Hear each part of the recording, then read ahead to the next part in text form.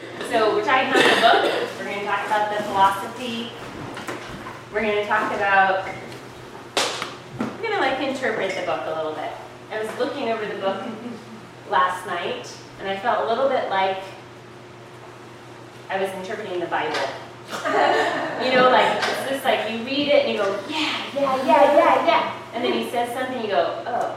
And now how can I be on board with all of it? Because this just feels like, oh, I don't know if I agree with that, but what is he actually saying? So it was an interesting experience. But really, every time I read this book, here's my book that I've had for like 20 years. It's totally falling apart. Every time I read this book, I do feel really excited about teaching Pilates, which is kind of cool. So we're going to dive into this a little. So this workshop is not designed to be a case for classical or contemporary Pilates. This is not what we're talking about. We're talking about simply understanding the value in the method as it has been passed down to us. And then we all have different interpretations of that. But to just really get in touch with the original intent of the method and to look at what did he actually say, right? There's not tons of material that shows us what he did, right? So much of it is word of mouth. We do have some archival footage. We have these books. So it is simply just to see what is in it for us. What's the value? How does it inform the intention that we hold as teachers? And so that we can recognize when we are really staying true to the method and when we are not, either by choice or accidentally. Because my own experience is that kind of in an unconscious way, at some point I moved way away from even thinking about any of this stuff. I kind of had my own intentions and really taught from my own desire, which is fine, totally fine. It's not, again, not making a case for right or wrong, but just to recognize that we can really strongly teach from this place as a viewpoint or not, right? So I want you to understand what the viewpoint is so you can decide how much to teach from it. We're going to look at the orders. We're going to talk about the value in the orders. We're going to go over a couple of the mat exercises that you're maybe less familiar with, specifically crab and control balance, and then look at the reformer orders, and then do a little teaching to each other, right, on the reformer, so we'll partner up. And then we're going to end the day with a classic mat class, right, so 50 minutes of straight through mat work, which will be good, I think, after sitting all day. And we'll go through it in the order that is in the book, which means I'll probably be having to like look at the pictures as we go. Does that sound good? Mm-hmm. Yeah, reasonable? Okay, so you have this page, return to this page. It starts on the other side, clarifying intent. That's kind of the beginning section of like the previous page. Philosophy and original intent. If you teach from a place of making the following principles and philosophical viewpoints the foundation of your teaching, I believe it is safe to say you teach Pilates, whether classical, contemporary, therapeutic, or otherwise. So these are the classic kind of original principles that really create the foundation, identify the uniqueness of Pilates: breath, control, precision, flow or flowing motion, centering, and concentration. And oftentimes we see additional principles added in, like opposition and balance. Yeah. What are some of the other ones that are relaxation? Relaxation, yeah, which can be really breath. Yeah, right, can be the same as breath. So you'll hear some other things too. Philosophical viewpoints. So this is my interpretation. Opposition, dynamic movement of what when I read these books, this is what I derive from reading them. opposition, dynamic movement, reaching for or accessing full potential, whole body strength, flexibility and balance, personal ownership. Who has actually read these books? I mean these books. These books. This book. These are two, right? It's Return to Life through Contrology. That's the, and then with the exercises, and then Your Health was like the pamphlet essentially that he created to distribute to the world, right? To create it into a Pilates utopia, which, you know, he essentially uses that word, utopia. It's incredibly idealistic.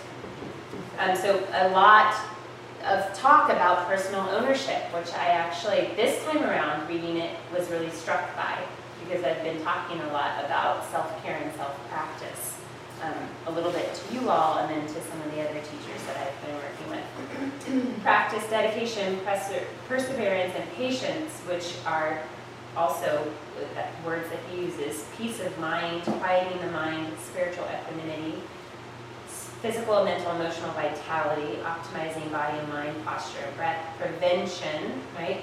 Prevention of illness.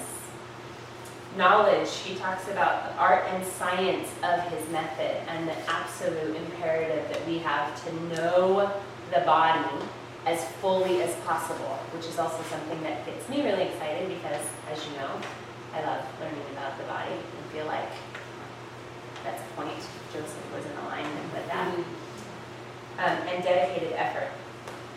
So, what I would like us to do is, I want to just get some of your impressions from reading the material. Things that you, like, stuck out for you, things that you felt surprised about, things that you, maybe insights that you had, questions that you had, and let's just kind of see what's there so we can kind of gauge the conversation. 10 minutes without fail, I love that. Yes, me too. What was it? 10 minutes without fail. Yeah. So he's talking about, it's in Return to Life, and he's talking about, you know, there's this whole section on that you don't need expensive equipment. You don't need to go anywhere. You basically just need a floor. Yeah. And if you do this work 10 minutes without fail, like that's like, it will change your life. And then he says, and then once you do it 10 minutes without fail consistently, you will, there's no like going back. Then you want to do 20 minutes, and you want to do 30 minutes every single day. Yeah, I know, I underlined that too. Awesome. 10 minutes without fail. I read this before I started my training. It's kind of like and I remember reading that and not believing it. Mm-hmm. Not believing it. Like that it was helpful. That it would work, that I'd want to keep doing more, and Yeah. that it would be something that worked for me. Yeah. And your experience Has changed. Oh, definitely, of course. Yes. Yeah. Awesome. Yes, 10 minutes without fail, which is also, what else is that, like, what else does that lead to? Like, you know that. Is that, to me, it makes me feel like, okay, I could do 10 minutes a day. I mean, with my whole heart, I can do 10 minutes a day, sleep deprived or not, you know. That feels really like motivating and like totally doable. And I have that experience of 10 or 15 minutes just feeling like, oh, yeah, okay, ready, you know. But also, how does that translate for us in our role as teachers? As we are educating our students, what does that mean for you? Like, what kind of fuel does that give you? Do you understand the question? Just like if somebody at a table goal, it's like they Yeah. can't reach this and they can't do this, and it's not like you have to give up everything else in your life in order to do this. Right, and it's not an hour in a studio with a teacher, which, you know, is maybe, like, don't say that too often. but really say it often enough, because how many of you are giving homework? Yeah. Yeah, so whether you're saying, go home and work on this breath practice for 5 minutes a day or as often as possible, or you've created a program for somebody to take home with them, right? MAP program or something. It doesn't have to be huge. It just has to be consistent, ultimately totally focused, right? Utter concentration, like you take those 10 minutes and you make them the most concentrated, focused, single-minded 10 minutes of your day. And it's really not that hard. Like, that's so simple. So for me, when I get really excited about giving people often lots of things to do. Not so much anymore, but that's the tendency, although I know now to stop myself because it just is disappointing for both of us. But from this point of view, it's like there's no need for that, right? Let it build on itself. Let the student experience that there is a natural inclination to want to do more, right? That's when I tell you you're supposed to go home and do 30 minutes of something twice a week, even once a week, your willingness to do that stops at some point. Your motivation to do that stops at some point. But if I say do 10 minutes of this highly concentrated practice every day, any time of the day, doesn't matter, on your floor, lay down in your kitchen, I mean anywhere, and do it with as much focus and presence and effort and attention as possible, not like tension effort, but like, strength and power and focus, then I'm putting it in the student's hands, right? And I'm trusting that the likelihood is that they're going to want to do that more often. And they're going to want to maybe do it for longer. And so then you give the student an opportunity to have their own internal experience, which is motivating, right? And that kind of motivation is much more sustainable than me telling you to do something. Yeah? You think that's true?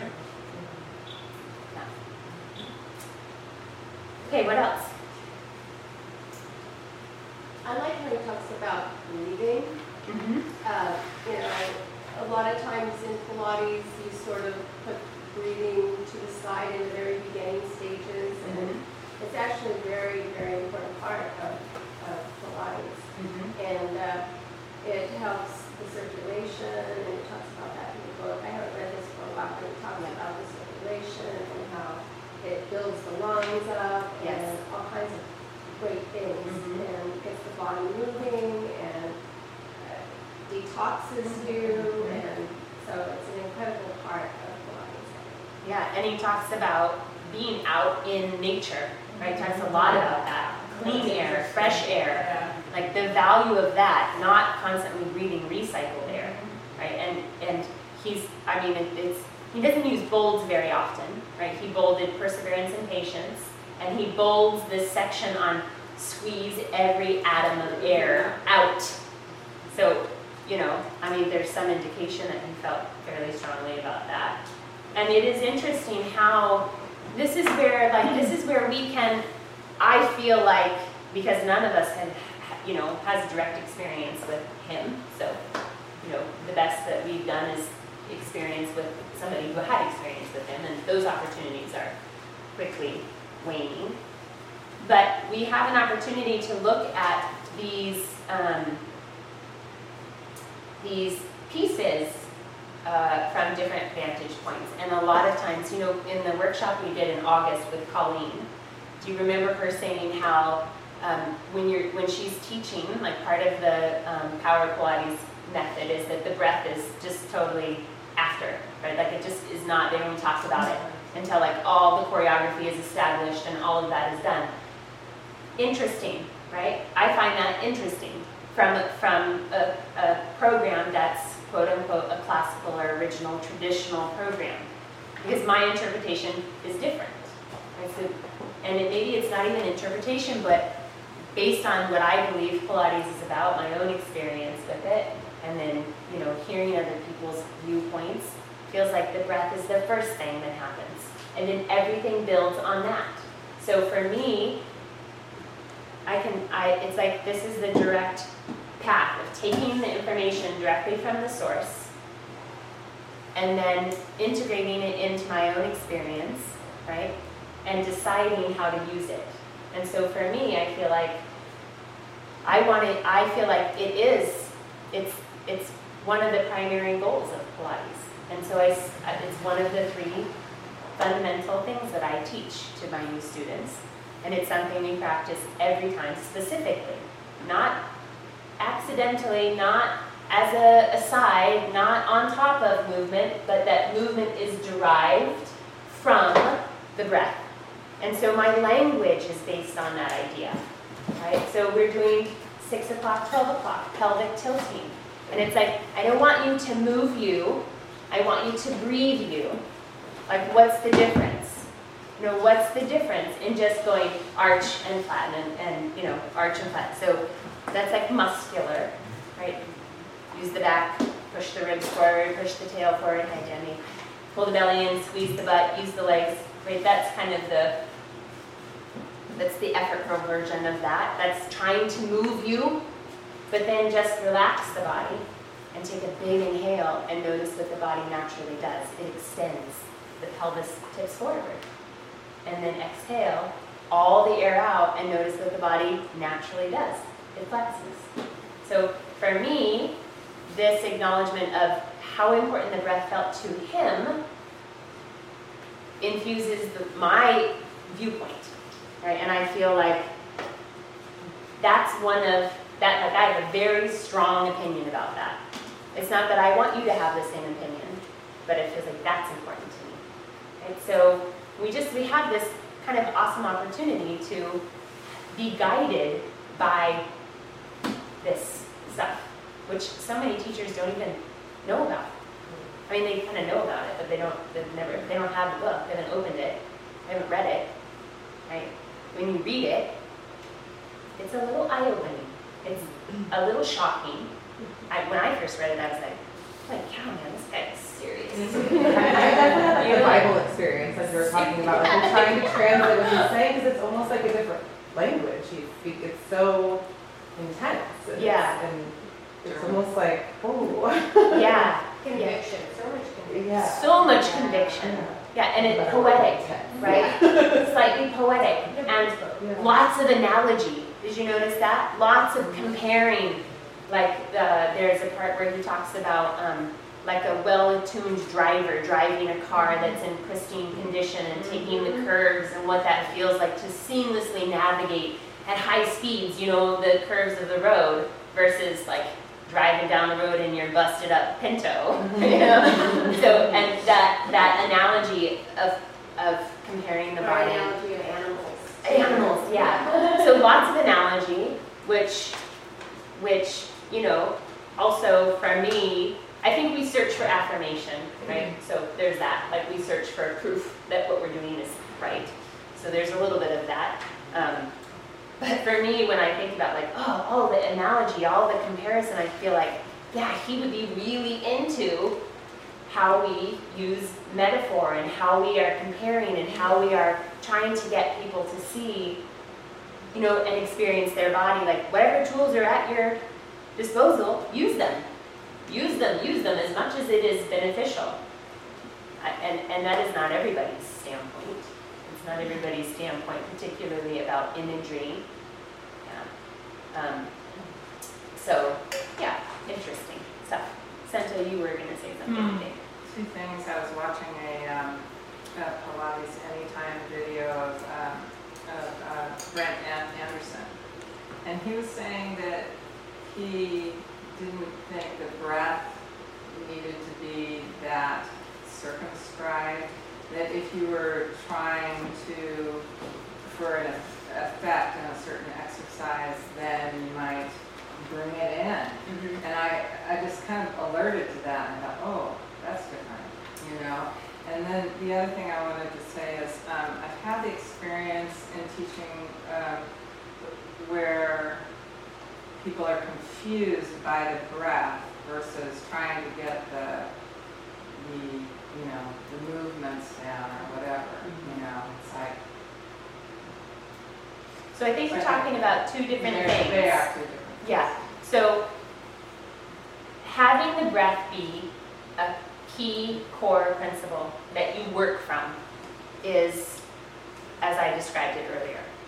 And then being, to me, so this is just, you take it or leave it, it's just my opinion. To me, having the breath that the breath has to be a certain way, I don't feel like is the same thing, right? Some people would probably not agree, but I think that's probably Brent's point, is that it doesn't have to be inhale always to push out.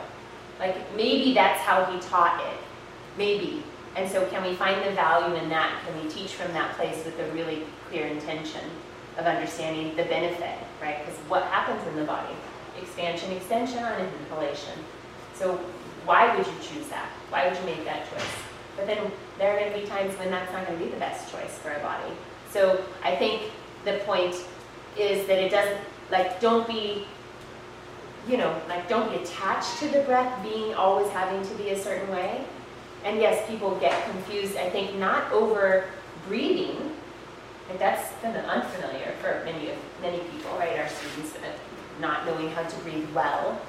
But I think they do get bogged down by like inhale here, exhale here, inhale. So if we're beating that drum too much, too soon, yeah, it's distracting, and it's kind of doesn't facilitate the enjoyment, right? But with that said, that doesn't mean don't teach the breath. Don't teach proper breathing. Don't teach good breathing. Don't teach active, teach active. Do all those things.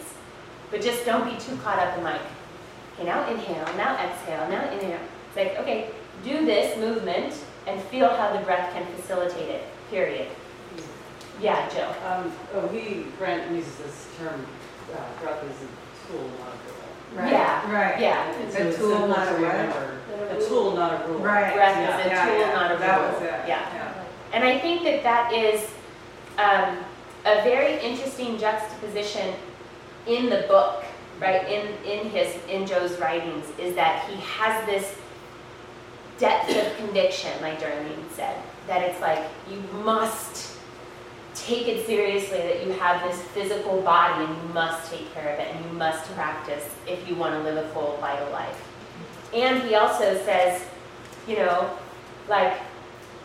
choose the exercises that are most beneficial. Like in this same little section where he's talking about 10 minutes a day, he also says, and I think this is probably slightly open for interpretation, but my interpretation is, I think I even wrote it down. It's something like he pick the ones that feel most beneficial and do those 10 minutes a day. Right? So it feels like to me he is also saying it's okay to be creative and to evolve and not be overly attached given the body that's in front of you, and also be totally committed to doing it the way I'm telling you to do it.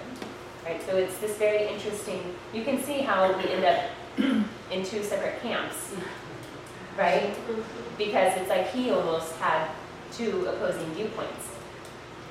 I don't necessarily see them as opposing, I see them as complementary, but I think that's not maybe easy for everybody.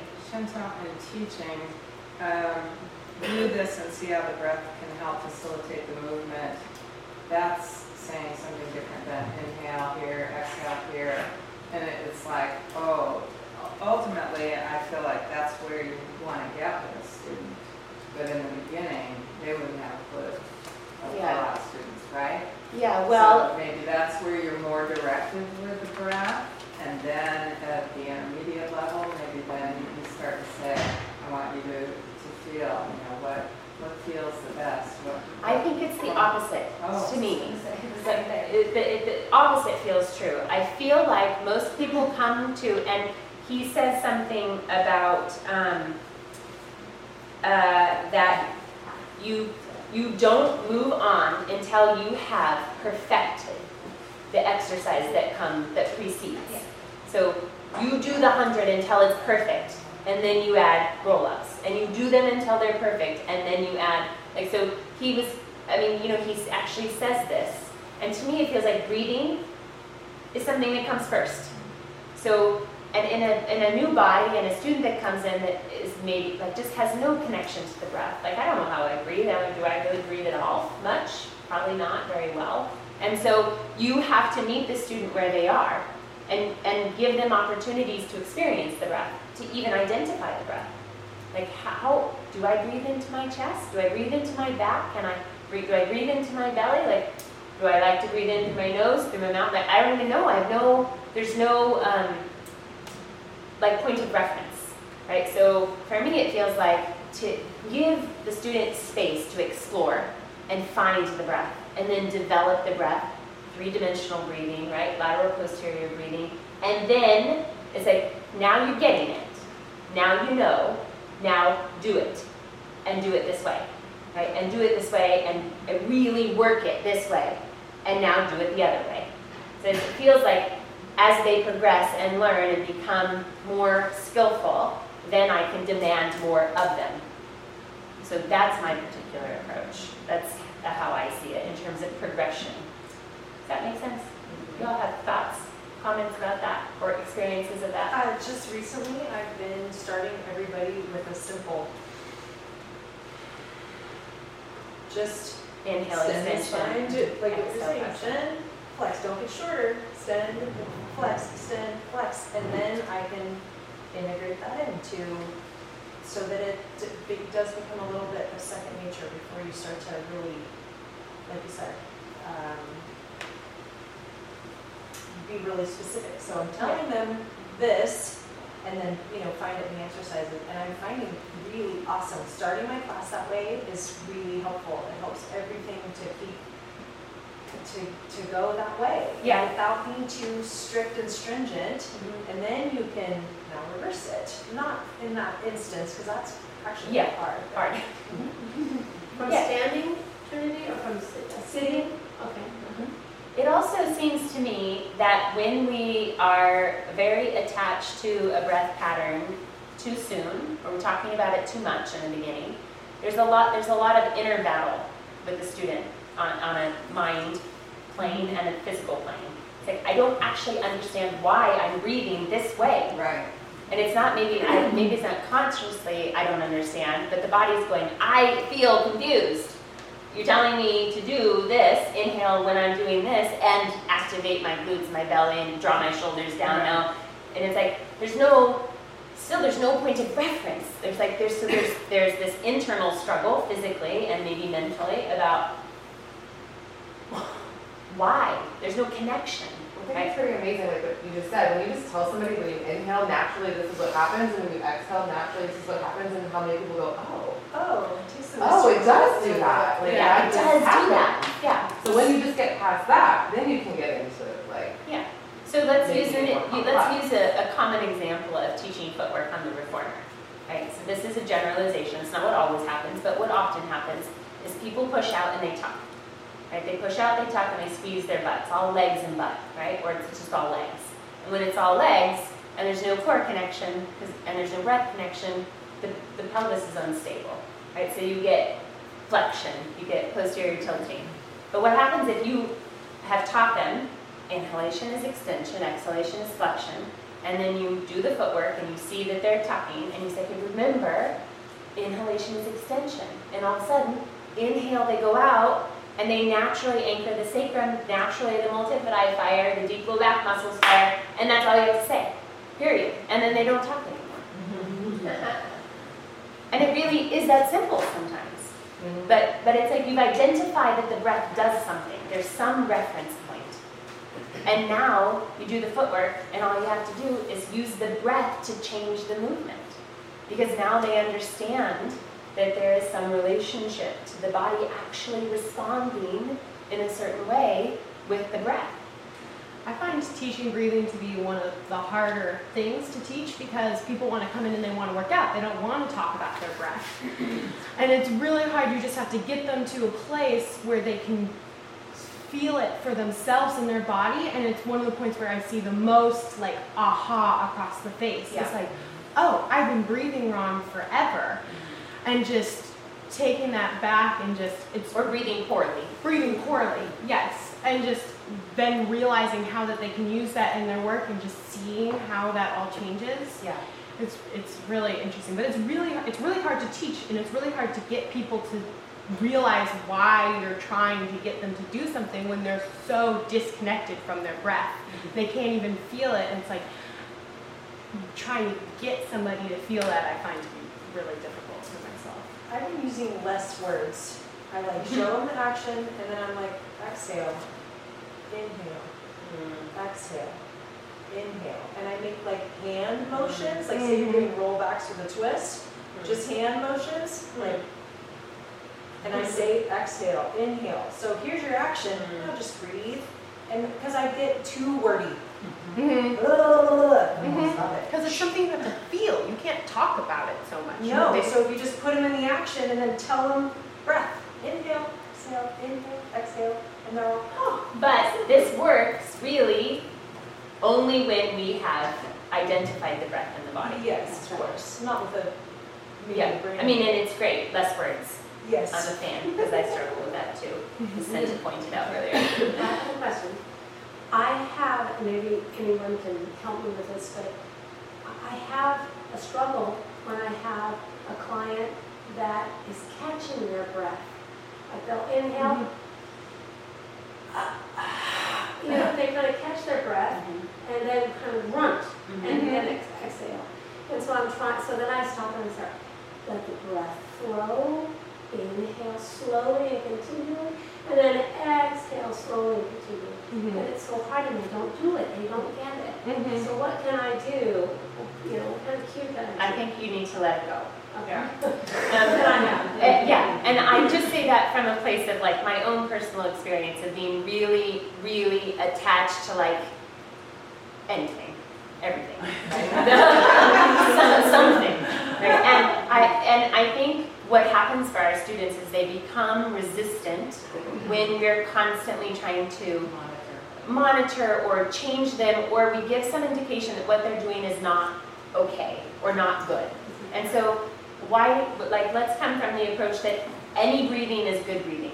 And that naturally when you inhale, there is a natural stopping suspension of the breath at the top of the inhalation before you exhale. So that person is doing that.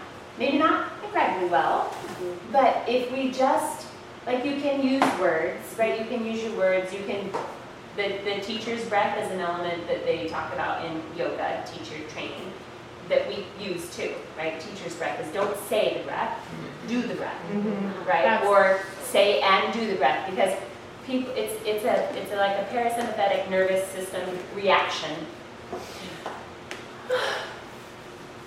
Like, I'm a big sigher, right? Like, I like that. And people almost always, if I take a big breath, they take a big breath. So you need to tell them so much as just do it. And let them come to it in their own terms, right? And that just is, it's a little gentler, and then there's not this underlying, like, You're doing it wrong. shoot, I'm doing something wrong still, and I'm doing the breath wrong, and I'm not getting this, and my back is not feeling, it's like, no, don't add to, there's just no need to add to that sense of you're doing it wrong, which is not your intention, but it is how we interpret those kinds of things, whether we are trying to or not. We often feel like, oh, God. I find myself saying a lot, and now breathe. Because you get because people get so into the exercise and they're doing it right, and then they're like, and it's like, and now breathe, now add that back into it. And then it becomes less like, it's still about the breath, but you're letting them kind of get away with not doing it. Sure. If you start off with the breath, it's so important. And then they just now really focus on what you're doing, the movement. And now go back to breathing again. Because they just forget, because there's so much going on. It's like you want me to, like you said earlier, engage my glutes and do this and straighten my neck, no wrinkles, and and breathe.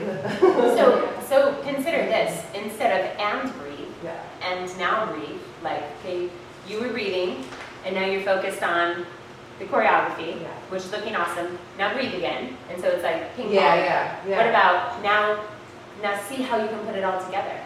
So I've been talking a lot lately in the last few years about every exercise is a whole body exercise. Every exercise is an opportunity to work the whole body, right? And this based on what concept that he talks about repeatedly in the book. Whole body movement, and there's a specific phrase that he uses. Uniform development. Yeah. Uniform development, right? Uniform development. The whole body We don't walk around just using the arms. We don't walk around just using our legs. The legs connect to the pelvis, connect to the spine, connect to the shoulder blades, connect to the arms, connect to the neck, connect to the head. Whole body, whole body, whole body. So, it's like, don't ping pong them back in terms of focus. There's an appropriate time and place for that. You're zeroing in on something, you're teaching a concept, whatever, you have a goal. And give them an opportunity to experience for themselves how to put it all together. See, for me, I don't even say anything. I just start using the teacher's breath.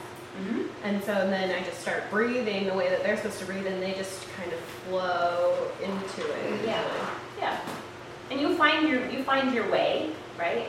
And you will say things and do things that you see are not really working well, or that you're constantly beating your students with, which is also not incredibly helpful. Long term, at least. You might get what you want in a moment, which is gratifying to some degree.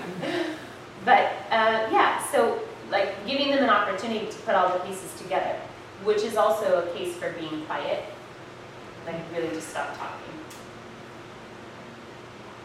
Right? Just be quiet and let the body integrate. See what they do. Right? Give the body a chance to do what it's going to do. Take time to observe them and not worry about what you're saying to them. Yeah, or without Because often they settle in. Totally. Yeah. And they meet themselves where they are. Right? They're not trying to impress you or do it all right, but they're really able to just do it the best that they can do it. And if that's the best breath she's got today, awesome. Let it be. And then just trust that and that's the other thing, we don't have to do anything, but you can. Just trust that the method works. Untampered with. It does actually work. I think that that's really reassuring as a new student, is that if I just trust it, it would work, and I don't really have to know everything, because the method would work if I just do it. Yeah. And you have to be discerning. Yeah. Right? And you have to be making safe and wise choices. But do it, right? And this is one of his points, is do it this way. Work on doing it exactly the way I tell you, which is one of these little sticking points for me, just a little bit. Because there's a section in Your Health where he's talking about kids, right? He has a whole thing, multiple pages on kids. And he talks about how the perfect, healthiest child's spine is completely flat. And when I hear that, I think, no, it's not. Right? So there's a historical discrepancy in what we knew then and what we know now. But I also feel like it's just maybe he didn't mean flat, right? He meant erect, right? Well balanced. So that feels okay. Now I'm on board. Right? Flat? No. Right? So and we don't do everything in flat back. I mean, maybe you do, but hopefully you don't. There's a time and place for that, right? That imprint. But you're doing everything that way. So, Remember, English was his second language. exactly. So a lot of the words in the book are Yeah, you have to remember that. figure it out, put it into context. Yeah. Which is why there's, more and more of the second generation teachers like Amy and Madeline Black and Tom Cook are really diving into the archival stuff, right? To see what he did, not just take it on the word of somebody else, right? But see what he did. Because, when we have his pictures, and some of the things were shoulders down, Joe. Hip twist. That's hip circles. Yeah, he did a lot of hands-on. It's then you're done. So there's, but look at the first picture is good.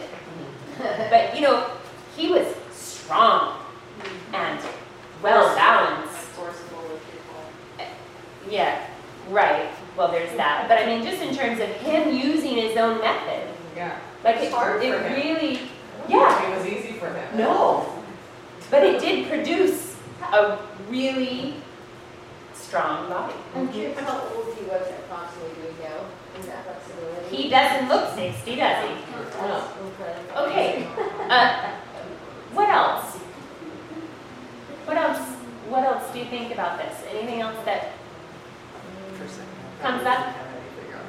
Just the functional aspect that I always remember one thing he says about taking a shower. No, like taking a real shower and like looping. I think about it every time I loop my body. Yeah. Like how you should not have, you should bend and reach and all that. And so anyway, he was very functional.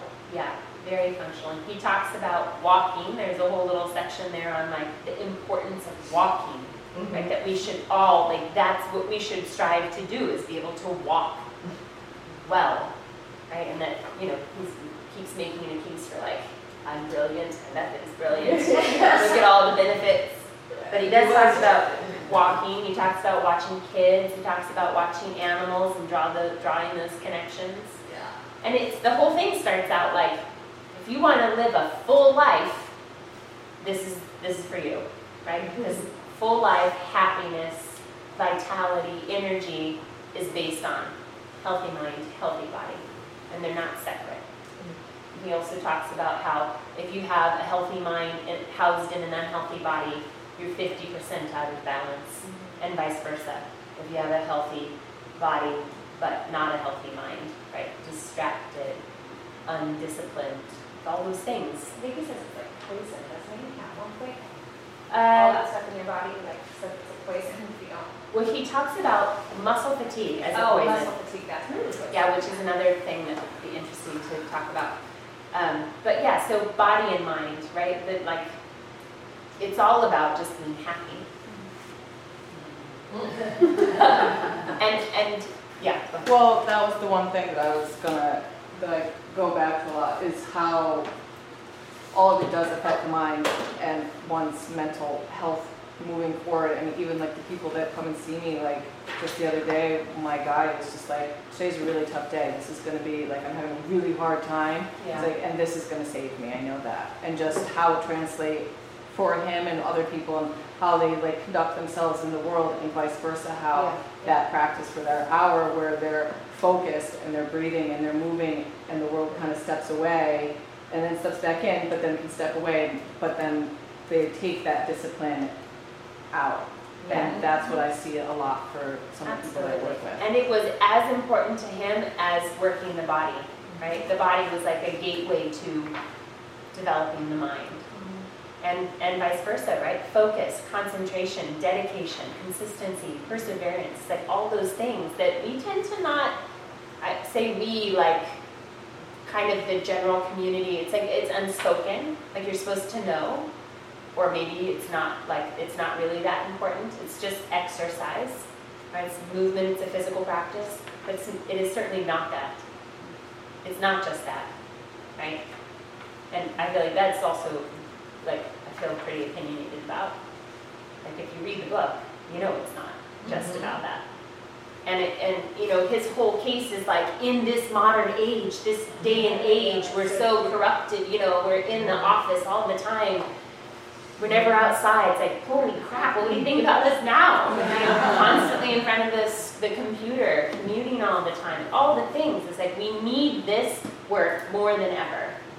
I sound like an evangelist or something. I feel like you get this, like, by further reading it, like, you get this excitement and energy that I think we all have about Pilates, and it's like, it's infectious. And like, the way he talks about it, it's like, you want to live it and breathe it and like, talk about it and have like, it's not an ego thing really. I mean, it kind of is, but it's also like, he's so confident and so like, this is going to change your life. He's convinced. Yeah, and I feel like when you say those things or have that sort of presence with your students and you can help them change their day, it's like, wow.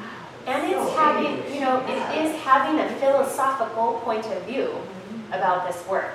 Not just a point of view about how to use the body. Exercise, Because we've got enough of those, right? We've got Madeline's view, we've got Jill's view, we've got Brent's view and Tom's view and so-and-so's and mine and yours. It's like, whatever. We've got the fashionistas, and all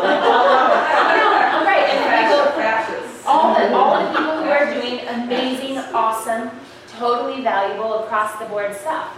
Plenty of points of view about how to work the body.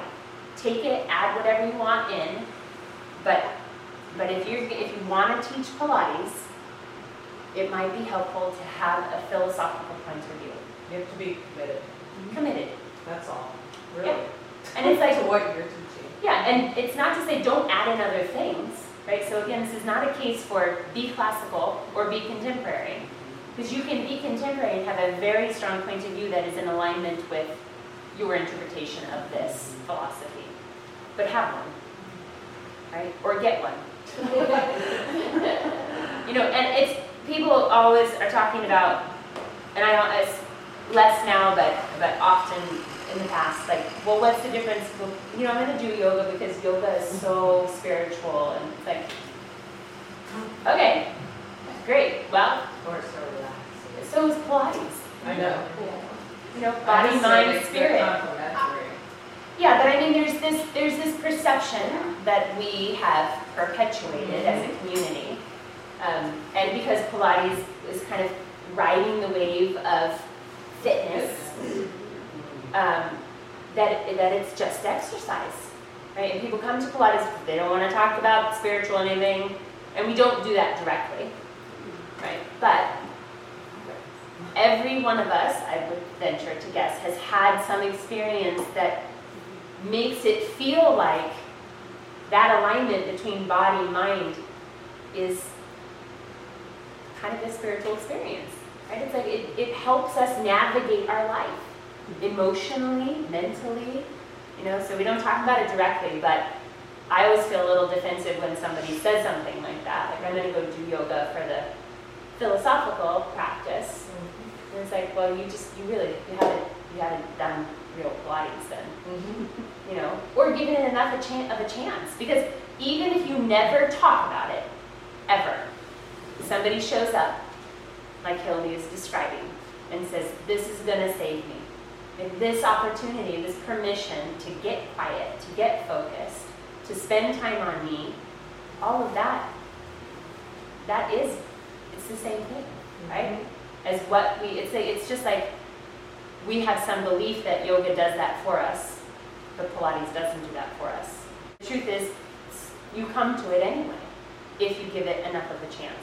Well, and I think that's the thing, is it takes, because of the way yoga is perceived and sometimes its classes are Or led, presented. exactly, it somehow maybe makes it more accessible, or a person thinks it's more accessible, Yeah. whereas Pilates just takes a little bit longer to get to that point because your Yeah. body has to get to a point where you can get there, I Yeah. feel like. And it's like what we were talking about earlier about the breath, you know, and how once we figure out and create a reference point around the breath, then incorporating the breath, right, or finding it in the movement makes much more sense. It's like I can almost appreciate the Pilates approach more than the yoga approach because it's indirect. Yeah. And because I can come to it on my own time and my own terms. Whereas yoga, depending on the teacher, not yoga as a practice, but yoga depending on who it's being taught by, which is just like with Pilates, right? Can feel like it's a little prescribed. It's a little in your face, right? It's like we om after class. We chant this thing to so-and-so, Patanjali, you know, we do this thing and it's just like, sometimes like, I don't want to do that, you know? Yeah. I just want to stretch and move and be given the opportunity to see what's there, which feels a little bit more like what Pilates does. I have an interesting story. I just recently started teaching math at the studio where I teach, which was really cool because she gave me the opportunity. And so she was in one of my classes this week, my boss. The studio owner. Yeah. And so it was really interesting because she comes from that philosophy that it is fitness-based. Pilates is fitness-based.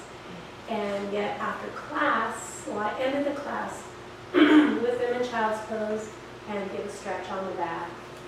And so then after class, we were all chatting and she was talking and she just said, when I went into child's pose and when you touched my back, I was going to cry.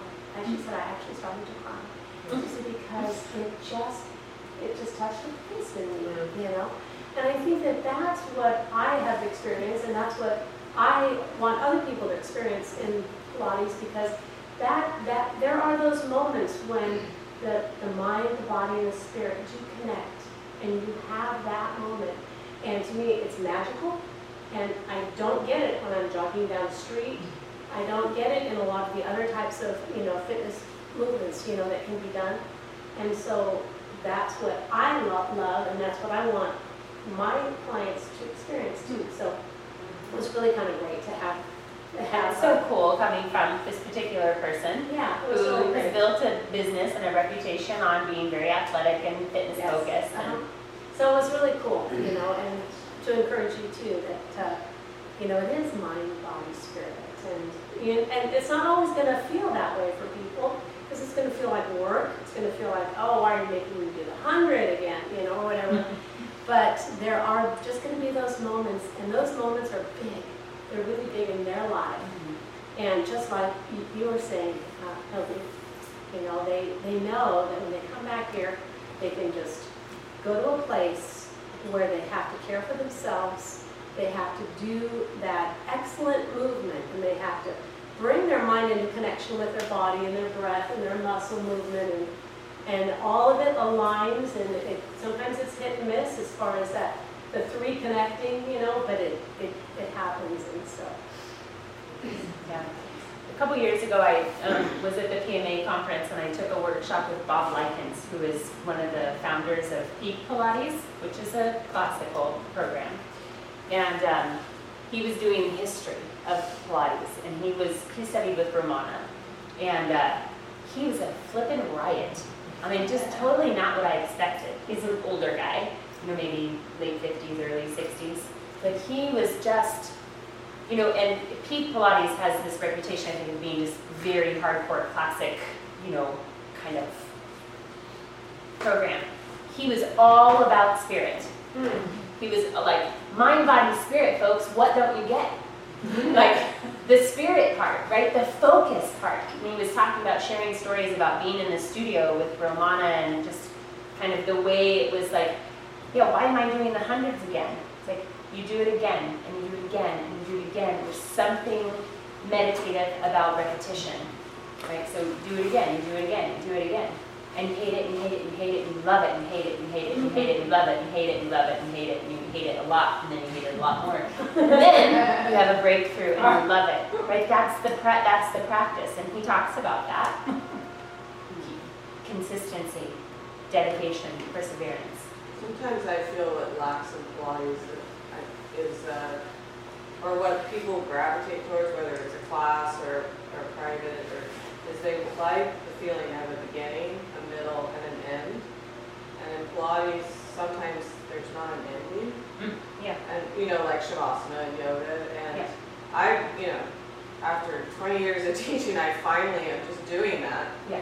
Like, it's simply like take 3 deep breaths, and whether lying on the reformer or, at the chair, whatever. Yeah. And I don't know, I think maybe people don't know Pilates, they don't get that conclusion enough at the end of the session. Yeah.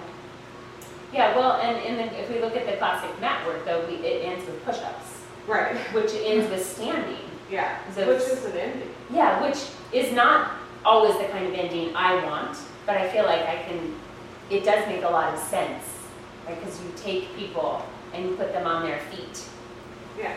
It's like you do all the work, right? And he says something really interesting, which I don't know is true. We should do some research about how so many of the poses are on your back and reclined and sitting. And he talks about that's the more natural place for the heart, a non-stressful place for the heart. So he says something like, if you have a natural weakness, then this kind of exercise doesn't perpetuate that weakness, which I think is like, wonder about that. Not sure exactly. But that the mat work in standing does feel like a really appropriate conclusion. So you put it all together, and there's that functional component is you put it on your feet, and then you walk out. And then it's like, you can walk out with your Pilates, right? Rather than, Well, you're more grounded. I mean, that's what it's all about. I mean, you're grounding yourself, and you're doing all these different exercises front, back,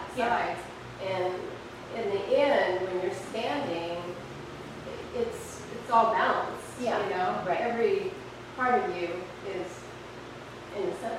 So, Yeah, but even in that, it does feel a little bit like, at the very end of the classic work, we have, like crab and control balance, and then, I don't know, and then push-ups, it's just like, hard, okay, done. So there's not a like, maybe quite the progressive, moving towards ending. Yeah, I wasn't Yeah. quite referring to the classical work. I Yeah, was yeah, just saying in general, yeah. It doesn't feel like there's It's like, okay, you're on the reformer, you did these peak straps, okay, bye. yeah, We're well, done. I've seen that a lot, and I even- used to teach like that, and now, yeah, well, no. yeah. Like, right, sit well, up and roll the shoulders. even in the mat work, you start like, bam, Yeah, hundreds. I know. It's like, About 3 deep breaths. right. So it does feel like you shoot out of the gate fast. So that's the spiritual thing that I think people are missing. Because that Because there is not that the beginning, middle, and ending gives people a sense of completion. being unified. When I teach my springboard class and I make sure to have like a real ending, I don't do it every time, but sometimes I do. Yeah. And you can see the look on the people's face, just they feel more relaxed and more in their body, and they're always so much more gracious. They're always like, thank you so much. Well, there's, in terms of the nervous system too, and the neuromuscular patterning that we are building, right, with everything that we do, repetition, consistency, there is a moment, there is something that actually physiologically happens when we stop after a vigorous exercise, and we stop and we let it all settle, right? It's like that opportunity to let it sink in, right? To like let it go a little deeper, deeper, and then it's more likely to stick around longer. So just from a very like black and white, literal, what happens to the nervous system and what's happening in the brain, there's some benefit to that. You can apply that to me. To anything, right? To anything, exactly. And then this is not a case to teach this order all the time and nothing else. Because that's, to me, I don't do that. But I think there's value in doing that. I think there's value in consistency, which is a big component of what we're going to talk about after lunch, in terms of how do you, if you don't want to teach the orders exactly the way they are over and over and over again, how do you maintain the value of that without necessarily doing that all the time? Right? So, so it's not a case to teach exactly this way, in this order, but to sustain it as much as possible and build in your arc, right? Build in what's the peak going to be, what's the entry point, how do you bring it full circle? Like I feel like in my teaching style, I'm a big fan of full circle. Start standing, end standing. Start with a side stretch, end with a side stretch, right? Start with extension, end with extension. Bring it full circle because it gives the body an opportunity to discover that it does work. All the things that you did lead you somewhere. That's the coolest thing is when you start with something and you end with the same exact thing and they go, oh, that didn't feel like that Yeah. 50 minutes ago. Yeah. Or I couldn't do that 50 minutes ago. And now look at my run rate. I'm like, Yeah. amazing. Yeah. So start with standing and push-ups. Yeah. See how that goes. Your student will love you, maybe, or maybe they will. I don't know. Depends on your student. Okay. Anything else? Anything else that's, rumbling around in there? Any like, who just read it for the first time? Okay. What was your first impression? I really liked it a lot. I felt like it brought everything together and more depth of understanding about the work. And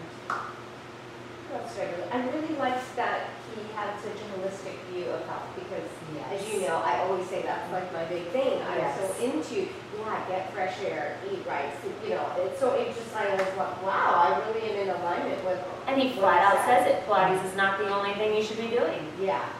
So I really like that. Yeah, cool, yeah. Yeah, it's awesome. It is very holistic, right? Yeah. Hildy, anything? I felt like I felt like it was something that there's multiple stages that each time you read it, depending on where you're at, either like personally in your practice, that you'll understand either something in a different way that you Yeah. got before, or that there's going to be different things that come to light that you weren't ready Didn't for. even see, yeah. And so I would see it as something that you just continuously kind of go back to yearly, or, you know, whatever kind of thing you do, so that to refresh as well as to just kind of keep getting. Yeah, yeah, I agree. I mean, like I said, even reading it last night, yeah, it was like, oh, that thing about self-care, 10 minutes a day. I feel like I read that for the first time, you know, and I've read it a dozen times. So it's like, yeah, because that's, you know, a little bit where my brain is already. And so, yeah, it's an unfolding process, just like the work is, right? Layer by layer, we get better at the hundreds, better, gets a little easier, and then all of a sudden, it's just laborious, right? And we plateau, and it's just like, oh, I hate this exercise.